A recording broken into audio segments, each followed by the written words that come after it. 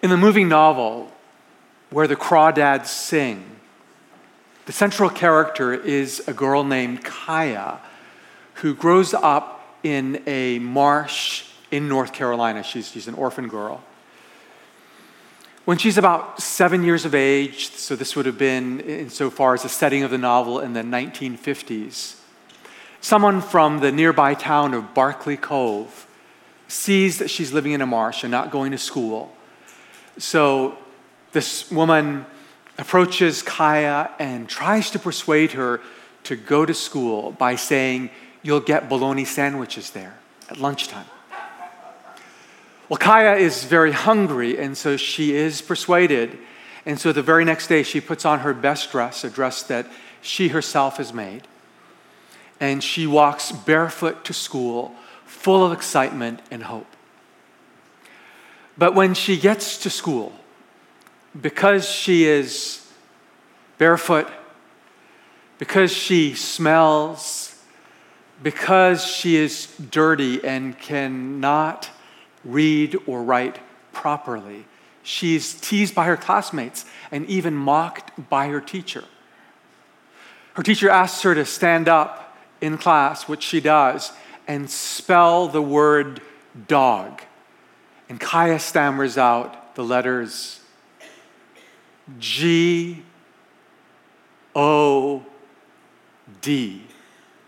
And all her classmates burst out laughing. Feeling rejected, feeling humiliated, Kaya goes home before lunch, goes back to her beloved marsh, and never shows up at school again.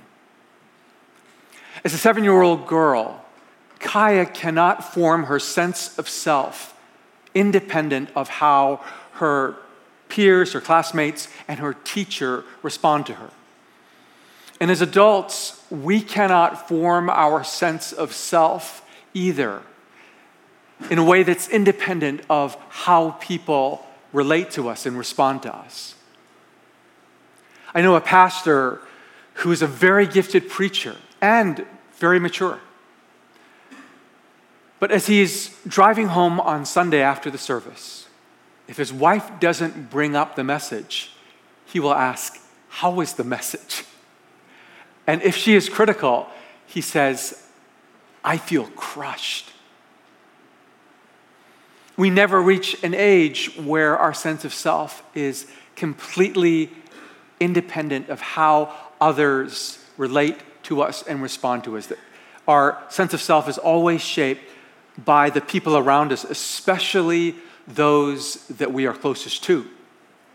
It is in relationships where our sense of self is shaped and formed. It is in relationship where we learn shame, and it is in relationship where shame is undone. We're currently in a sermon series on what it looks like to live from our truest, that is made in the image of God, self, as we experience greater freedom from toxic shame, a sense that we're not quite enough. When we don't like ourselves, or when we feel that we are flawed in some way, and that may be a subconscious kind of awareness, then we try to become someone different. We project a false self. We either go small and become less than who we really are, or we try and go big in order to prove that we are somehow worthy. In this series, we are looking at how we can live from our truest selves, our made in the image of God's self, so that we exhibit the best qualities of a healthy and free child, so that we can say with May Sarton, the poet, "Now I become myself. It's taken time, many years and places. I've been dissolved and shaken, worn other people's faces. Now I become myself."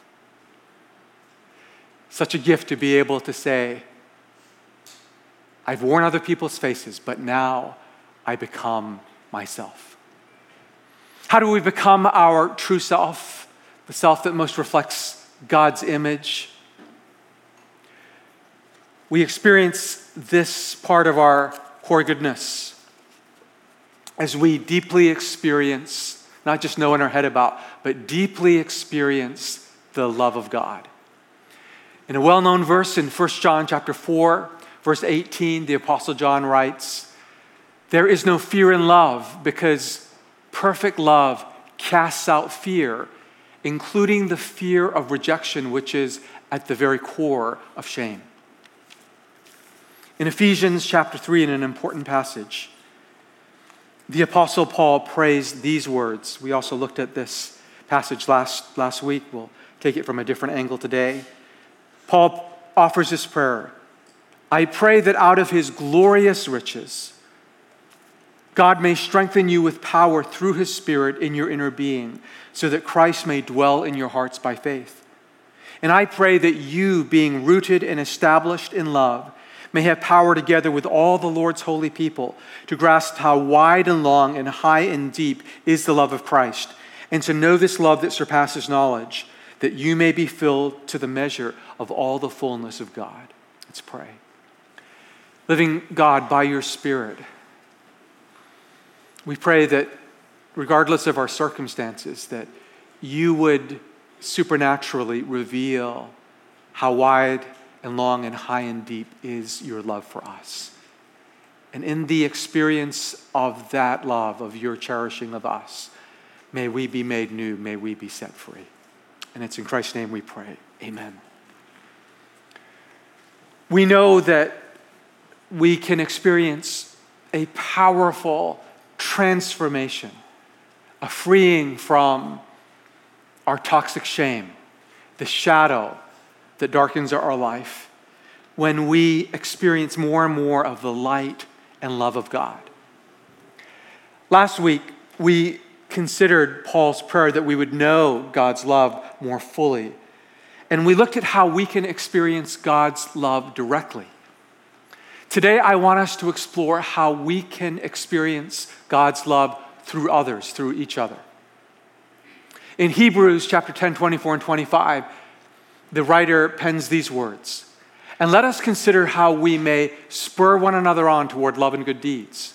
And let us not give up meeting together as some are in the habit of doing, but let us encourage one another. Let us encourage one another. Let us encourage one another, and all the more as we see the day of Christ's return approaching." Nancy Kanwisher is a professor of cognitive neuroscience at MIT. And she points out that her research and the studies done by her colleagues demonstrate that when we see a human face, we can experience a real enhancement of our sense of well-being. Even if it's just a brief interaction with someone at a cafe, a brief hello that we receive from someone, or a smile as we're walking down a sidewalk, that brief interaction, seeing that person's face, can light up the parts of our brain associated with our experiencing a sense of well-being.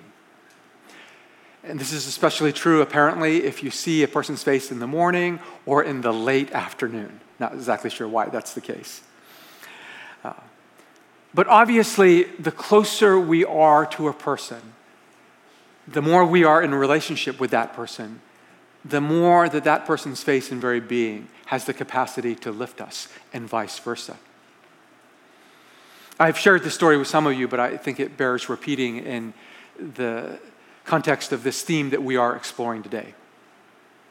Back in November, I was in Cambodia with some members of our community, some members of our team here at 10th, and some folks from one of the congregations. And we were on retreat with our ministry partners, the leaders of the ministries that we help walk alongside and support in one way or another. And during one of my talks at this retreat place called Shalom Valley, I spontaneously asked the question, I don't think it was in my notes: imagine someone who has loved you into being. At the end of the retreat, we were having lunch around round tables, and a Cambodian woman named Lakana approached me and asked, "Is it okay if I sit beside you?" I said, "Sure, that'd be fine." She said, when you ask the question, who has loved you into being, a specific person came to mind, and I'd like to tell you about what happened in my imagination. I said, great. And she said, in order to make the story meaningful, I need to give you some of my background. I said, fine. She said, Lakana said, I was born into and raised in a very, very poor family here in Cambodia. I was raised by a single mother. In fact, we were so poor that it was my chore growing up to scrounge through the neighbors' garbage bins looking for scraps of food so that we could eat. It was also my job to look through the neighborhood and try and find scraps of metal or plastic so we would have something to sell at recycling to generate a little bit of money. Laka then told me, as a young person, I came to know Jesus, and I was healed of my shame in part, but I wasn't fully healed, and I know that I wasn't fully healed because I was always way too embarrassed to invite anyone to our house because it was so small and so shabby. And then Lakana explained, one day someone from our church, who was originally part of your church in Vancouver, named Kevin Knight, who now lives in Cambodia, approached me, he was a friend, and said, Lakana, could I come to your house? I'd like to meet your mom. And I said, no, you really don't want to come to our house. And he said, but I do, I really want to come to your house. And he kept asking, and I said, I know, Kevin can be pushy. So I finally agreed and said, okay, you can come. Rather reluctantly, I agreed. And so Kevin came by the house, and I was hoping and praying that it would not rain because the roof in our home leaked terribly. And sure enough, as soon as he comes over, it starts pouring rain. And rain is leaking in everywhere. And my mom gets a bucket and puts it under the biggest leak. I'm getting bowls and plates to catch water as it's leaking in other parts of our house. My mom shoves Kevin to the one little corner of our little home where it's actually dry. And I'm thinking as I'm trying to catch the water, Kevin must be really judging me. I look out of the corner of my eye and I see that there's no judgment coming from Kevin whatsoever. A few days later, Kevin comes back, he fixes the roof, and it's been good now for about 10 years. And then Kevin married me. I don't think it was right away, after a suitable period of dating and so forth. But that's not necessarily the point of the story either. But Lakana said, when you ask the question, who has loved you into being? I thought about Kevin Knight. And I wonder if you can imagine someone in your mind's eye who has loved you into being. It might not be a romantic partner. Maybe it's a friend or a family member or a teacher of some kind. If you can imagine that person, just bring them to your mind's eye and thank God for that person. And if you cannot, perhaps pray that God would bring such a person into your life. Each morning I take a walk through our neighborhood with our golden retriever, Sasha, and I bring to mind a handful of people who have loved me into being, and I thank God for those people. And their faces in my imagination become a window into how wide and how long and how high and how deep is God's love for me. And maybe you can do something similar where you regularly bring to mind the face of someone or the faces of people who have loved you into being, into who you are. And perhaps that person's face can become a window into how God feels about you, how God loves you, and make God's love a little more real to you. Another way we can experience God's love, perhaps somewhat unexpectedly, is through the practice of confession. Confession is not just a Catholic spiritual discipline, it is a biblical practice. Now, as we know, we're living in a time where there's a widespread experience of depression. And when a person feels depressed, they typically want to just stay in bed and hide under the covers, when the very best thing might be for them to get out, go for a walk, maybe go for a bike ride. Or when a person feels depressed, maybe they just want to binge watch Netflix and eat a tub of ice cream. Some of you are saying, wait a minute, that's how I celebrate. So that may be the case. Don't push this analogy too far. When the very best thing might be to connect with someone by phone or in person, when a person is feeling depressed, often the very best thing for that person to do is the very opposite thing they feel like doing, to engage in what Professor Arthur Brooks calls the reverse signal strategy. And so it is when we feel a sense of shame, a sense of not being quite enough. Often the very best thing to do is the opposite thing we feel like doing, and that is confessing what we are experiencing or what we've done or haven't done to someone that we trust. In the book of James in the Bible, chapter 5:16, we read scripture telling us through James, confess your sins to one another and pray for each other that you may be healed. James doesn't say, just confess in your mind as you're walking to the communion table to God silently, but also confess to one another, to trusted people, and pray for each other that you may be healed. Brene Brown, the social science researcher and the scholar who specializes in shame research in particular, asks the question, what causes shame to grow exponentially? And then she answers her own question by saying, the research shows that what causes shame to grow exponentially is secrecy, silence, and judgment. And then Brown asks the question, what causes shame to evaporate? A ring to get your attention onto something else, perhaps, but certainly empathy. A person's empathetic response and a responsive understanding. And when we feel shame, the last thing we may want to do is confess that. But when we do that with someone else, someone that we trust, it can be so freeing. I know someone who grew up in a very conservative Christian home. His parents never drank a singular drop of alcohol. But when this person was grown, he himself was a committed Christian, but occasionally he would have a glass of wine or a beer. But one evening, he was out with a friend, went to a bar, and had, as they say, a few too many, or a couple too many. I don't know how many too many. But he got drunk. He wasn't trying to get drunk, but he ended up getting drunk. He walks out of the bar, and he collapses and passes out. A little later, he ends up throwing up, getting really sick.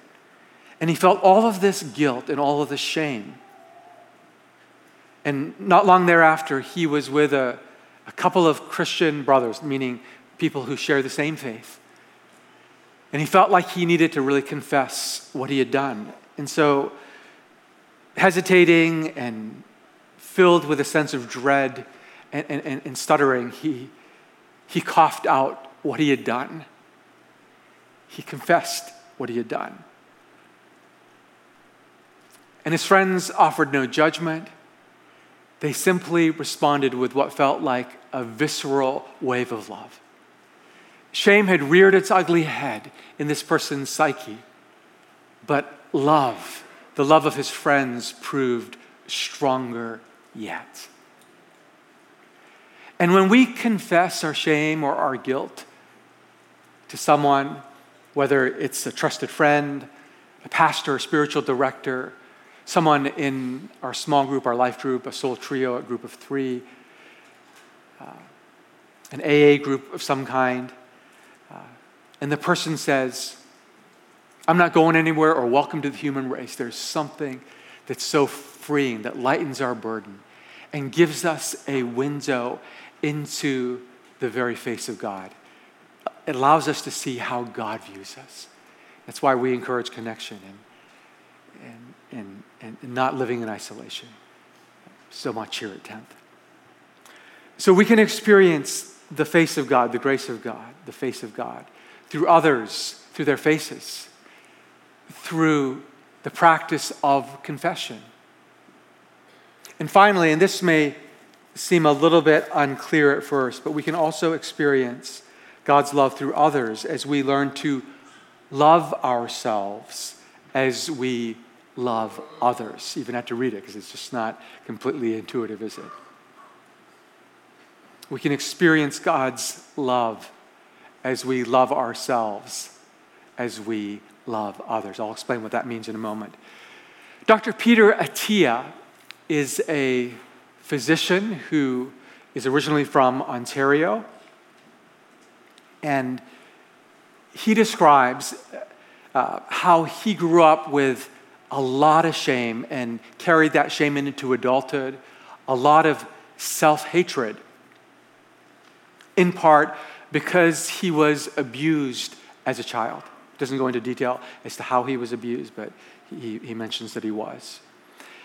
And in part, because of his self-hatred, he had this volcanic anger toward himself, but also toward other people.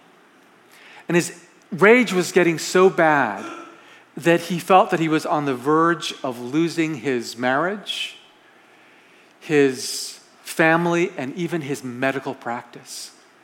And because he felt like he was on the verge of losing everything that mattered to him, he actually checked himself into a residential treatment facility that helped people deal with their addictions. Most of the people at the facility were dealing with addictions to things like alcohol, drugs, sexual activities. But Peter was checking himself in because he knew he was addicted to his anger. So he goes through this residential treatment program. He does a lot of one-on-one therapy. And as a result, he says that he's gotten better at dealing with other people, but his rage toward himself remained just as strong, it seemed. So even when he was doing something enjoyable, like shooting bows, he loved archery, he loves archery. If he would miss the target, he would just become enraged and grab an arrow and bust it over his knee. When he was doing something kind for his family, making them a special dinner, barbecuing something special, which ought to be a joyful activity, Peter said, if I grilled the steak, I would just start swearing at myself. What's wrong with you? Why can't you grill everything steak? He would just go off on himself. And Peter said, I started to record the voice memos to myself on my phone. So I was recording my rage directed toward myself as voice memos on my phone. And then I would send them to my therapist. And my therapist asked me the question, would you speak like that to your very best friend? And Peter responded, of course I wouldn't. I would be much more respectful. I would be much kinder. And then his therapist said, speak to yourself when you're enraged as though you were speaking to your very best friend. And so Peter began to try to do that. Every time he wanted to say something really cruel and cutting to himself, because he was so enraged at himself, he would try to imagine that he was speaking to his very best friend, speaking to himself as though he were his very best friend. And over 2 or 3 months, that critical, cruel voice toward himself just got fainter and fainter and fainter. For some of us, it's easier to be kind. It's easier to be kind to someone else than it is to be kind toward ourselves. It's easier to show respect to others than it is to show respect to ourselves. And this reminds me of Jesus' great commandment, what he identified as the greatest commandments, to love the Lord our God with all our heart, soul, mind, and strength, and to love our neighbor as ourselves. In this commandment, where we're called to love God and love others, implicit in the commandment, assumed in the commandment, is that we are to love ourselves. We're to love others as we love ourselves. Assumption being, implicit command being, we are also to love ourselves. And as I said, for some of us, it's easier to be kind to someone else. Easier to be kind to someone else than it is to be kind to ourselves. And it's as we receive God's kindness through the face of others, perhaps in response to our transparent confession of our failures and our weakness, that we can also learn to love ourselves more fully. And as that happens, we'll also be able to love God more fully and others more fully. Let me close with this. I've shared a version of this story with some of you before, but I'll bring out some other details. When I was making the transition from the corporate world to the world of vocational Christian ministry, I enrolled in something called the Arrow Leadership Program, which is a ministry that helps develop younger, emerging Christian leaders. Craig also enrolled in it years after me. The program was founded by Leighton Ford, a Christian leader originally from Toronto, and the brother-in-law to the late Billy Graham.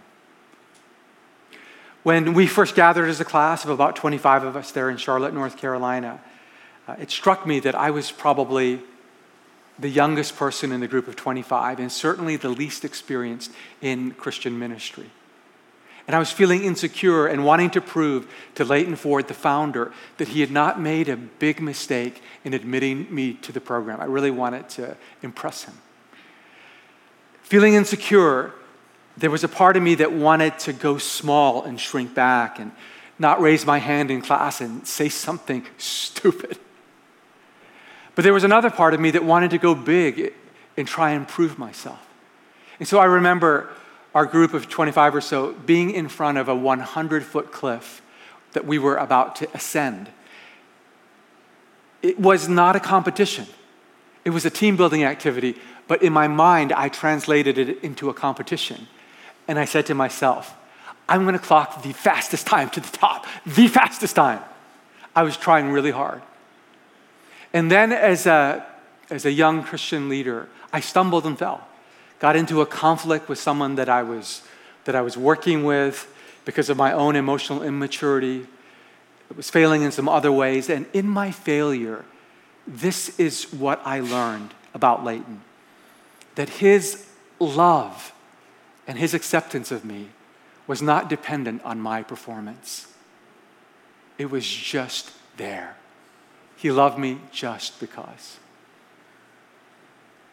And now, more than 25 years later, the relationship has profoundly deepened, and I feel more at home in my skin in his presence than ever before. I can laugh in his presence, cry in his presence. It's not that I no longer want to make something out of my life in ministry, in part because of his investment in me, but it doesn't come out of an anxious need to try and prove anything. And this is what I hope and pray you will experience in your life with God. I hope and pray that you will know that God loves you without condition, that God loves you as you are, that God cherishes you. I hope and pray that you experience that love through others, directly through His Spirit.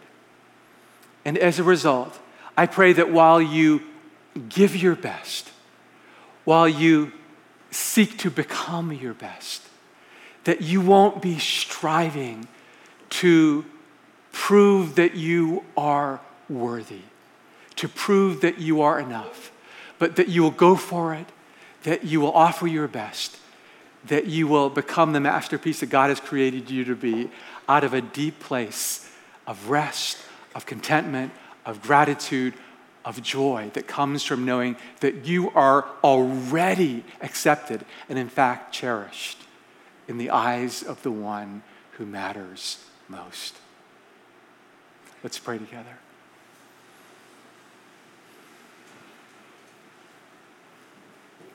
If you'd like, in your mind's eye, you can imagine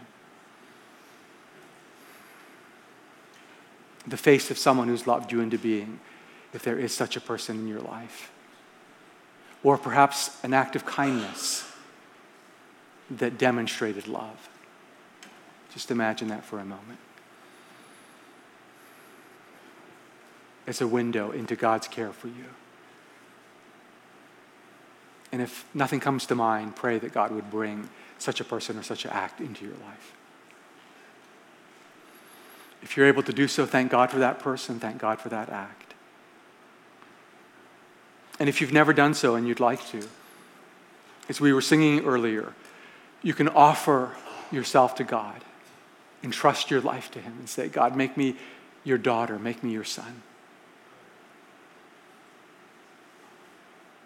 And as you do that, or if you've done that, receive these words from God, your perfect Father. You are my beloved daughter. And then hear God calling you by name. In you I am well pleased. You are my beloved son. Hear the perfect Father calling you by name. In you I am well pleased. You are my child. In you I am well pleased. And in that love that comes directly to you, but also through others, may you know freedom, may you know lightness, may you know joy, and may you become who you really are in God's image. In the name of the Father, the Son, and the Holy Spirit. Amen.